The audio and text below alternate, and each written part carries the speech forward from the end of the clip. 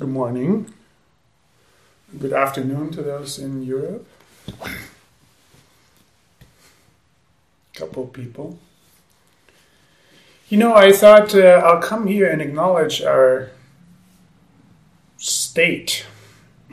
An election that still hasn't been decided, but just before I came down here, there was a message on my phone by the New York Times that called the election for Joe Biden. And it's strange. It's strange. My predominant feeling is that now almost half the country, has to live with what they think is unacceptable. And it would have been the same if the election had been decided the other way around. This is a difficult situation for the country. So whatever our own preferences are, there's almost, exactly one other person, not quite true, we know that, popular vote and so forth, who feels that this isn't good.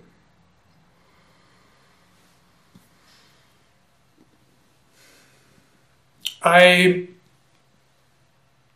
meet with three groups of what I call ecological change agents, for the lack of a better word. People who, most of them, are involved in preparing for the next climate summit in Glasgow that's scheduled for November 2021. And it's people from all over the world, mostly English-speaking countries, So I meet with people from mostly England, actually, because the summit will be or the United Kingdom, because the summit will be in Glasgow. But also people in North America and South Africa and Chile, Australia. And something that they've been bringing up with me leading up to this election, and now also in the last group while the count was going on, is essentially, if I boil the kinds of questions that they're asking down into one formulation, it's something like, how can I have compassion with the people I disagree with? Now for them, there's a very pressing feeling underlying the question, because they see climate disruption as a kind of scientific fact. I'm saying it in this vague way, maybe it's justified later when I talk about some other things. And it's a scientific fact for them. And of course we want to, most of us in this Zoom room right now and in this Zendo are probably agreeing and saying, yeah, that climate change is a scientific fact.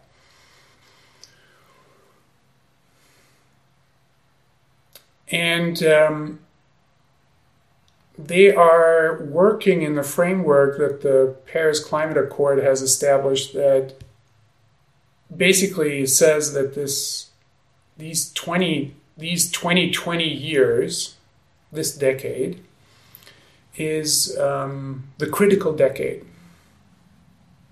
It's the decade in which we must reduce greenhouse gas emissions by 50%. And then get to net zero carbon emissions by 2050. And if this was achieved, which at this point it's not very likely because greenhouse gas emissions are still going up. If this was achieved to get to net zero by 2050, then we have a 50% chance only to avoid irreparable damage to the ecosphere. And avoid not only, the dying of countless other beings, but also avoid a very miserable human future. So this is the worldview within which they operate, right? And as one woman told me recently, I just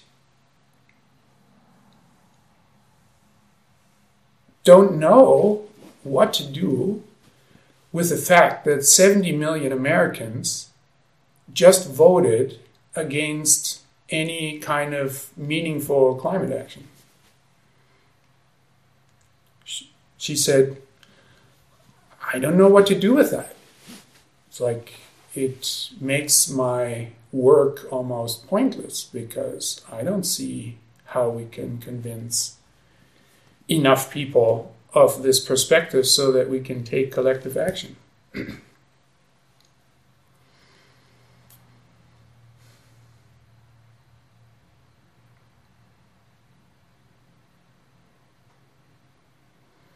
And it's very sincere, What I really appreciate about these groups that we're conducting, I just basically go around and every person who, in my view, is doing potentially the most important work of the 21st century, right, is invited to speak not so much about what they're doing, but how they're going about doing what they're doing, which is what I emphasize. How are you doing what you're doing? What is your approach? How do you hold your mind in the midst of this work? And so it's very sincere. People are, at least I'm surprised, positively surprised, very open about their emotional state or how desperate they feel, or depressed or dejected or hopeless. Now, something I found myself doing in these situations is that I pointed out that my observation is that most people, and I include myself in different gradations. Like when I include my former self, there's more of that, and now there's less of that. So what that is my observation is that most people try to establish commonality with others on a conceptual level. When I say conceptual, I mean, opinions, views, values, worldviews. So in other words, it's like I can feel connected if I agree with you. So this is very simplistic what I'm saying, but isn't that true? It's like when I have a disagreement, I feel separation.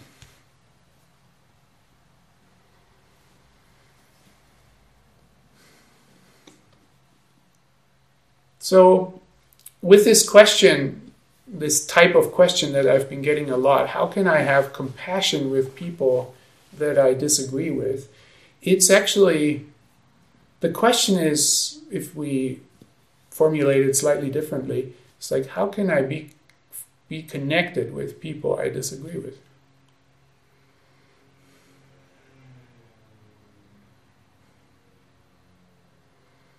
And what I'm going to is a concept that I've been talking about a lot recently, resonance. Because in my view, resonance is at the root of compassion. Compassion means feeling with, right? Literally, feeling with. At the root of feeling with others is resonance. And the image that I have is resonance is when you ring a bell. Say you ring a bell, and then there's another bell that you don't ring, but that bell that you don't ring resonates with a spectrum of the frequencies that are in the bell that you do strike. Our bodies are that way. I'm speaking about our bodies as resonant bodies. Because whatever happens in our surroundings resonates here. Now you can't help it. It's like if you wanted to say, like, I need to learn to be more resonant. No, you're already resonant. It's not something that needs a lot of work. What needs work is to give up the defense against resonance. You see, like, resonance isn't always comfortable. So when it is uncomfortable or painful, straight out painful, I don't want to feel it. So I'm finding ways to defend against it.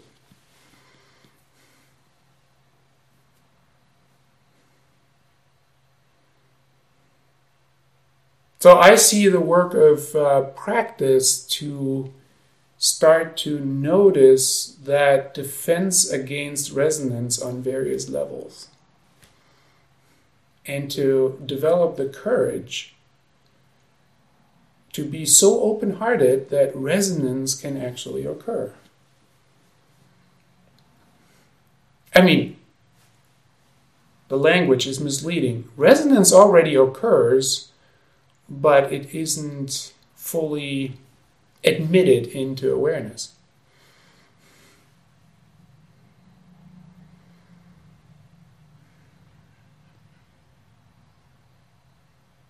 You know, during this pandemic, I have been observing since day one, when lockdown started to occur and suggestions were made about wearing masks, I have observed myself and others in how this mask wearing is adopted. And now we've come to a point where in the United States where mask wearing is a political battle. Like you're making a statement when you don't wear a mask, a political statement of sorts. I mean, not everyone does, but you know, it can be that, and it can be interpreted that way. And also, when you do wear a mask, you're making a kind of political statement now, which is mind-blowing. How did it come to that? Why is mask wearing being instrumentalized by political parties?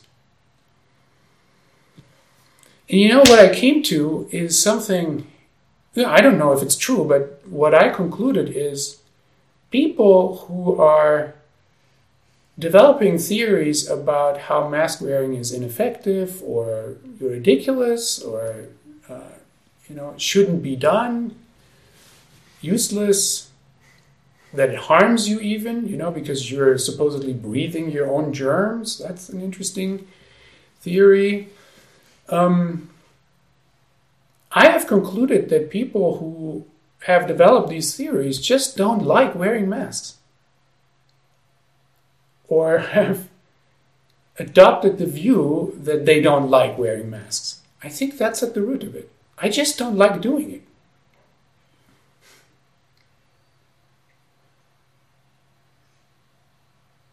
And then I investigated myself, and I'm finding I don't like it either. I mean, not really. Right? I don't mind in a strong way, but I don't like it. In fact, when the pandemic started, I was still living at Crystal Mountain Zen Center, out in the mountains, far away from things. We had somebody who was going shopping once a week. I never left the premises for, 3 months. I never went anywhere. And I didn't wear a mask. And when I moved to the city, I had to wear a mask. I had to, going shopping and stuff. And I didn't like it. I had to get over a threshold. It's like putting on the mask is,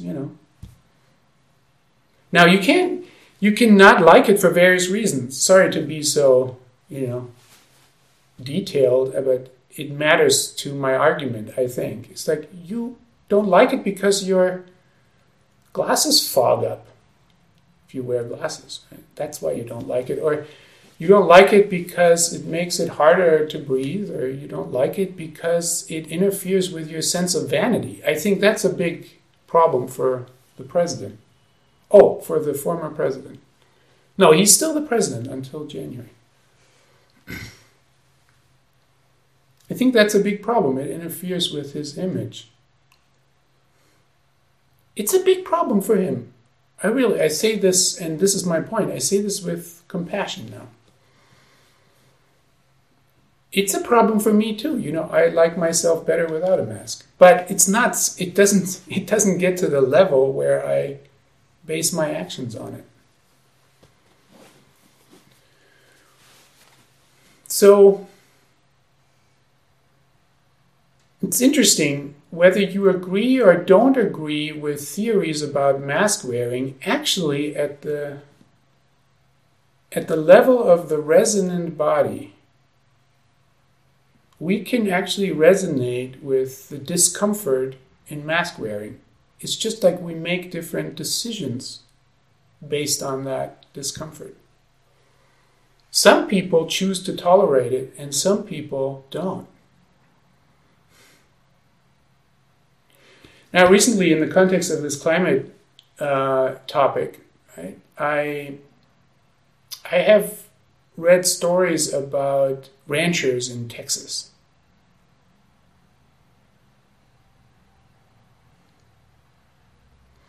And rural Texas is not adopting the idea of man-made climate change very much. Many people there are opposed to it strongly.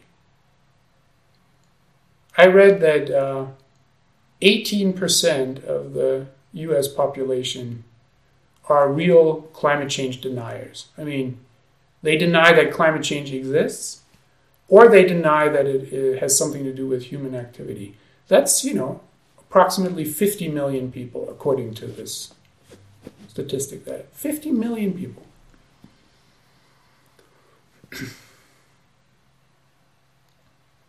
And 70 million voted against taking any kind of action.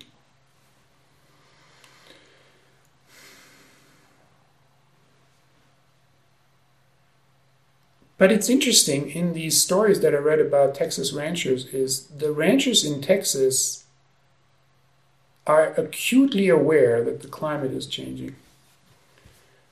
Because they're going through these super droughts and their cattle have nothing to graze on. And cattle are dying,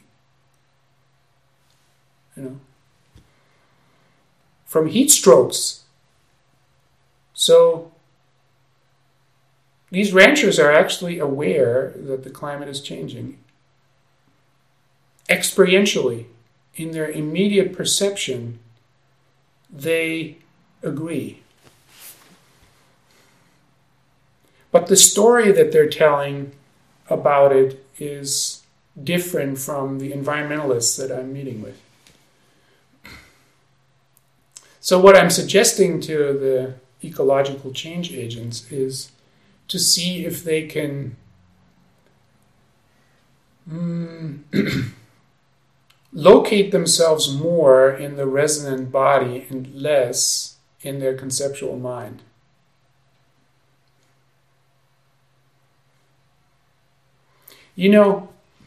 you can still disagree with someone on this conceptual level, and I think it's necessary to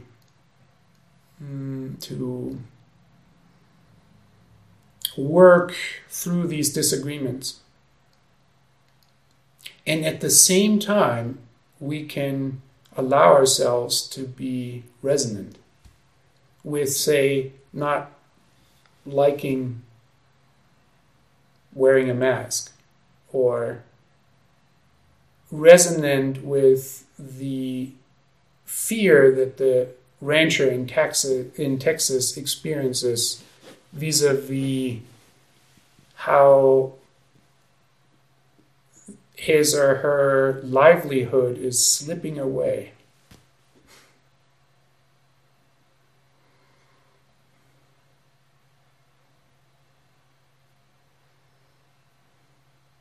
You know, another debate that is so intense in the United States about abortion, this is, when I feel into it with a resonant body rather than thinking about it, right? When I feel into the topic of abortion, all I find is, a complexity on the sensation level. It's very obvious that killing unborn life is a dramatic event, that for any sensitive person creates difficult feelings. And it's also clear that giving birth to a disabled child, or giving birth when you don't have resources to take care of a child, or giving birth when you've been raped,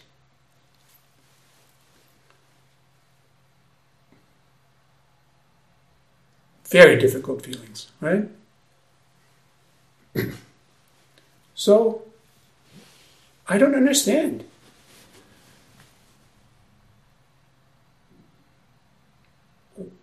Why it has to be so black and white, on the feeling level, right? On this resonant body level. Why can't we acknowledge the complexity? I mean, we can. I think we're practitioners. But as a society, it's hard to understand how these issues turn out to be so black and white in people's minds. Because, if I had to describe my position on abortion, I would say I'm pro-life and I respect women's choices around their body. I don't see that as a contradiction. To resonate with this unborn being and their aliveness, and to resonate with the mother and the surroundings of that baby in the same way, or in a similar way. Both cause resonance.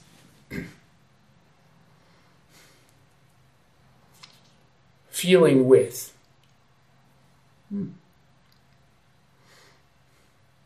So, I want to bring this to Zazen. We sit Zazen as our primary practice. And I just talked to a group of high school students, and I introduced Zazen practice to them. And it's very new to them.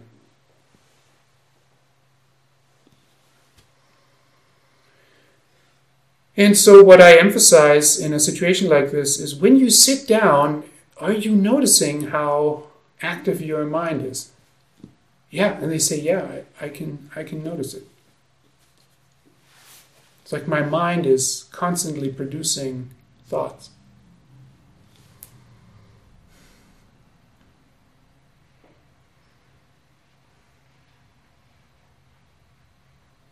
When you start to observe your mind more carefully, it's like whatever resonance happens, you see something, you hear something, a memory comes up, this happens. Whatever happens, the mind can latch onto it and produce a thought. And then it can latch onto that thought and produce another thought about that thought, and then it can latch onto that thought and it can produce a third generation thought and a fourth generation thought and a fifth generation thought, and you can't even be there to watch it all easily. It's just kind of like cascading.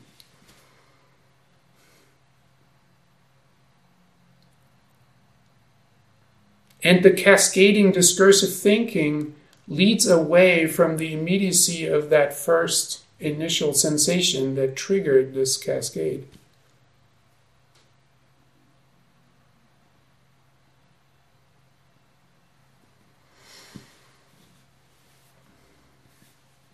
Uchiyama Roshi uses a phrase in describing the activity of zazen, and he says, opening the hand of thought.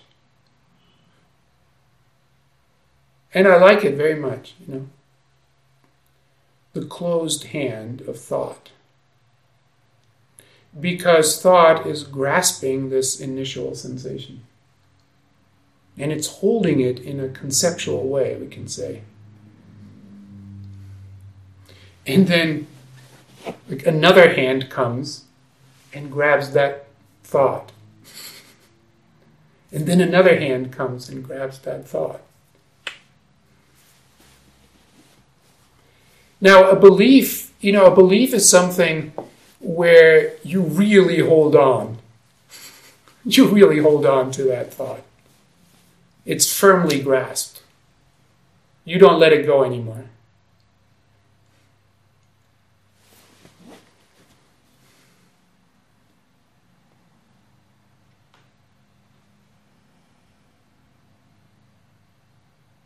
And Uchiyama Roshi says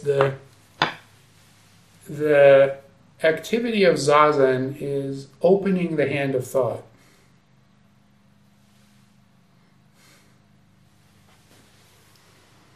What that means is to establish yourself primarily on the sensation level of experience. I recently concocted this example. You're hiking on a trail, let's say, in the mountains. And you see this dog. I'm imagining a hiking trail in Boulder. You see this dog off the leash, and the dog is coming toward you, and your thought is, why aren't people keeping their dogs on the leash?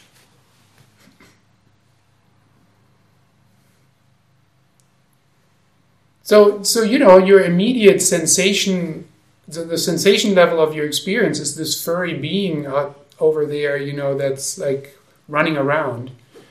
But thought grasps it as a dog, and thought not only grasps it as a dog, but it adds a certain level of judgment, of like, somebody's breaking the rules here.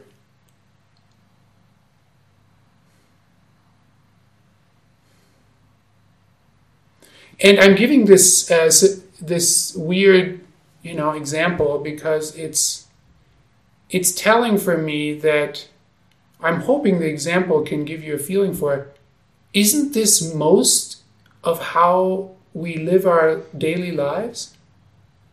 Like that we're immediately at this level of, why aren't people keeping their dogs on the leash? Kind of thinking. I can't believe people are supporting Donald Trump. Well, I talked to somebody who supported Donald Trump yesterday for an hour, and the person said, Michelle Obama, when, there were riots in New York City after George Floyd's police murder, Michelle Obama said, this is how we protest. The Democrats are supporting looting. It's amazing that our minds are functioning mostly on this level.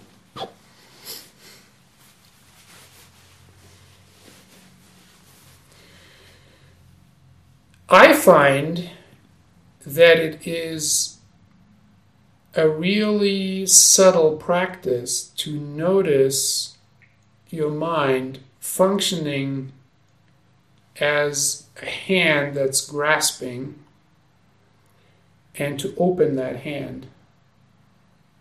It's difficult.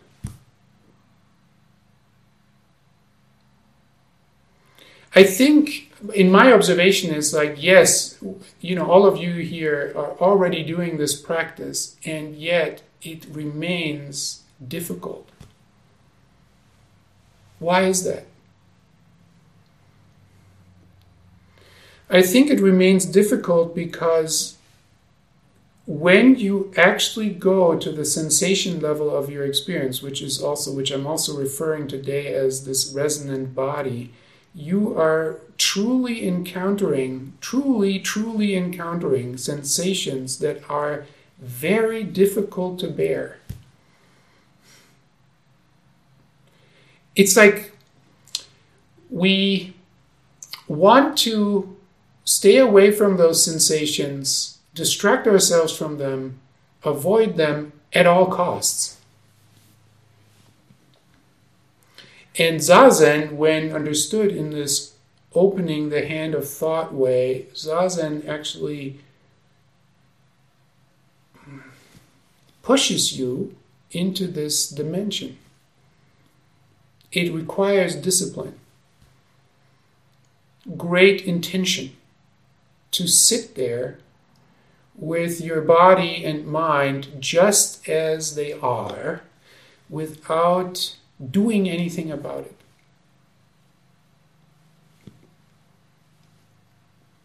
Now, when you do this kind of practice, a question can come up like, why are we doing it anyway? I mean, what am I getting from that? I have to go on with my life.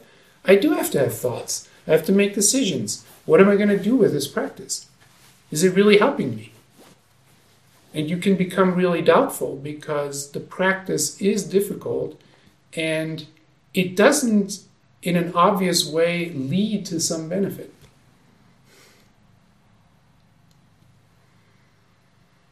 So, Gil spoke, a while ago about faith. There's some faith required here that this practice is actually having a benefit, and it takes time.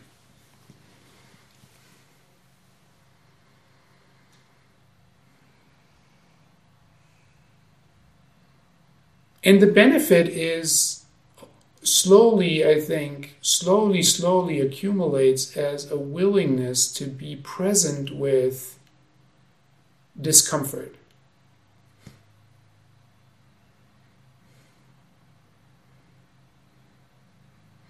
And the willingness to be present with discomfort is the other side of how we could speak about a lessening of reactivity. I don't have to immediately do something about this sensation. I don't have to immediately avoid it.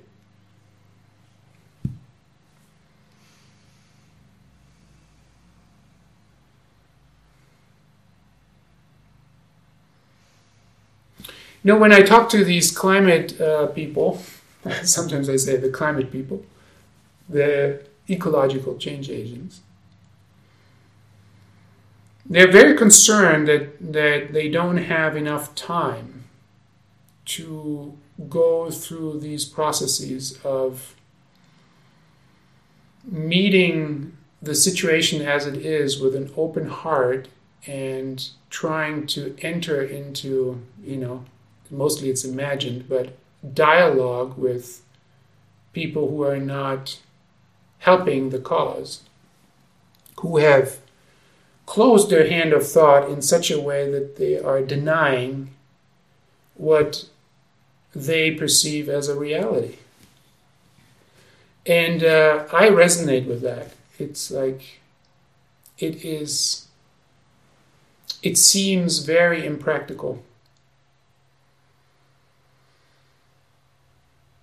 That some significant change would happen in the state that we're in this polarization, as everyone calls it now, that something could really move there, that you could make a difference by making a practice that we call opening the hand of thought, or just committing to an open-heartedness, a resonant body. And yet, I don't see an alternative. Maybe we don't have time, but we, I think, need to take the time.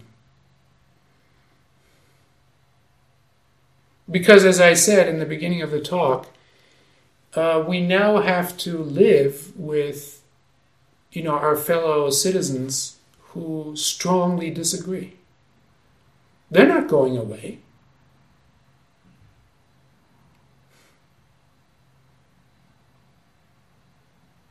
There was this fantasy, I think, before the election, supported by the polls, the Democratic, capital D Democrat fantasy that this will be a blowout victory and we're gonna take the Senate and we'll have a majority and we're just gonna do what we want.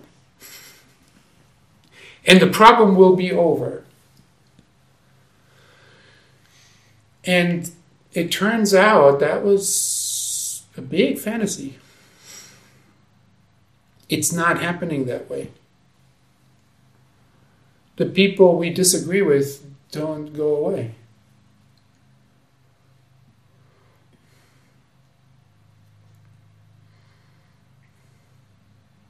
And paradoxically, when the fighting happens, like on the conceptual level, when this conceptual fight happens, now, if you've seen the movie The Social Dilemma, you know what I'm talking about. If you haven't seen it, please watch it, because it's a great education for the times that we live in. The Social Dilemma.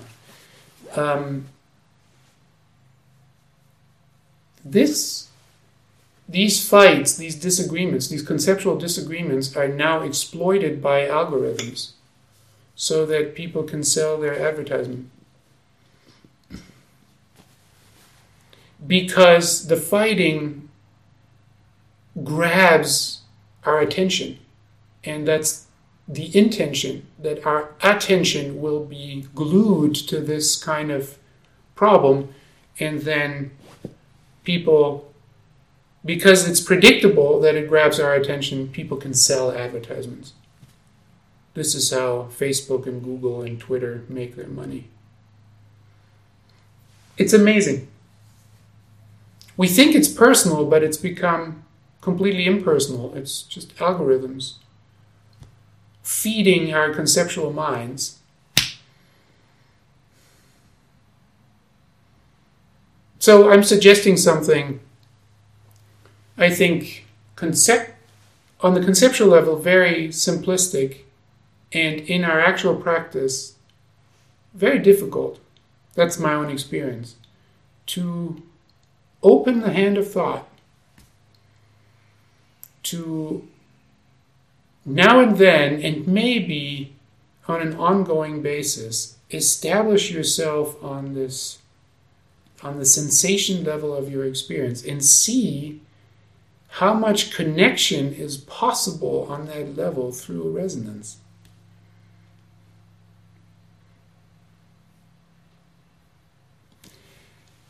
As a last thought and example on this,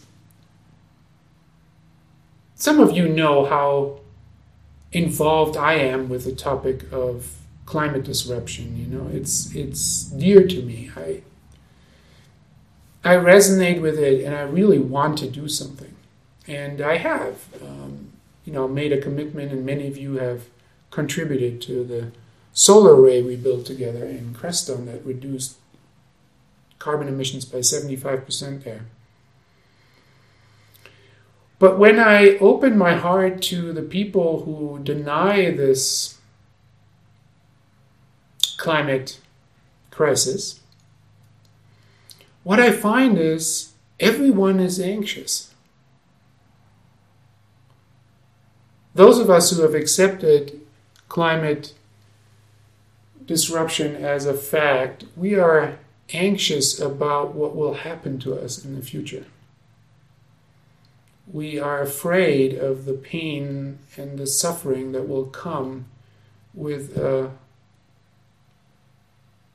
planet that is getting hotter and hotter. And those who deny this climate crisis are afraid of the changes that they have to go through to adapt to this new reality. They're afraid to lose their livelihoods. They're afraid that they can't afford it.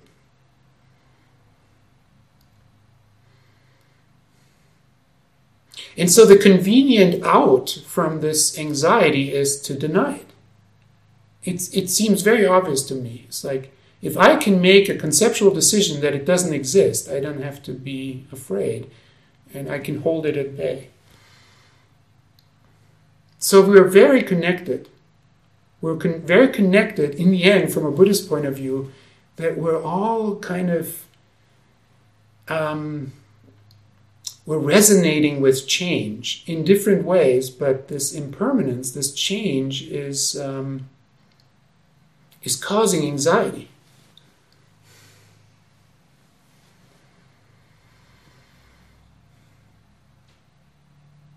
You know, it may not be possible in time, again, from the point of view of these ecological change agents, to come to a consensus that allows us to act collectively. It may not work. I don't know. It may not work. We should try, but it may not work. But the price that I see my participants in these groups pay on their experientially, the price that I see them pay is that they lose their open-heartedness.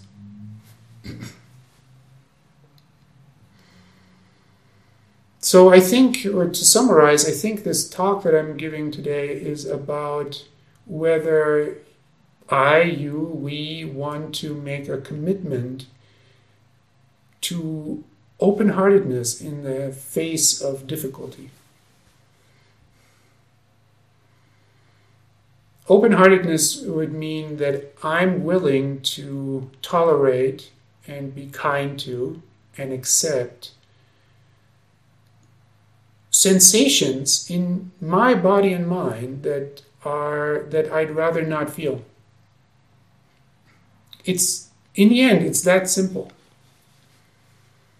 To take that as a starting point and discover freedom around that, I'm able to feel these feelings, and then I can decide to align my actions with whatever my most cherished intentions are.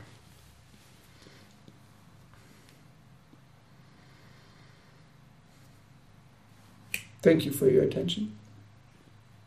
I hope these reflections are somewhat useful in this moment that we're in. Thank you.